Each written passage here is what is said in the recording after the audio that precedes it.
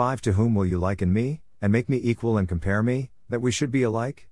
6 They lavish gold out of the bag, and weigh silver on the scales, they hire a goldsmith, and he makes it a god, they prostrate themselves, yes, they worship. 7 They bear it on the shoulder, they carry it and set it in its place, and it stands, from its place it shall not move. Though one cries out to it, yet it cannot answer nor save him out of his trouble.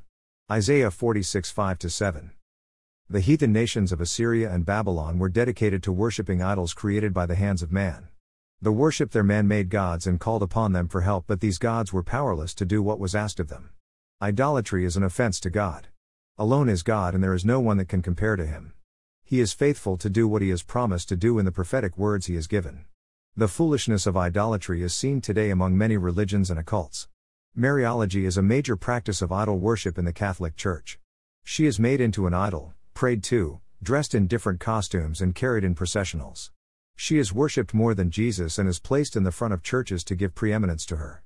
Mary will always be honored as the mother of Jesus, but she is not his equal and should never be idolized.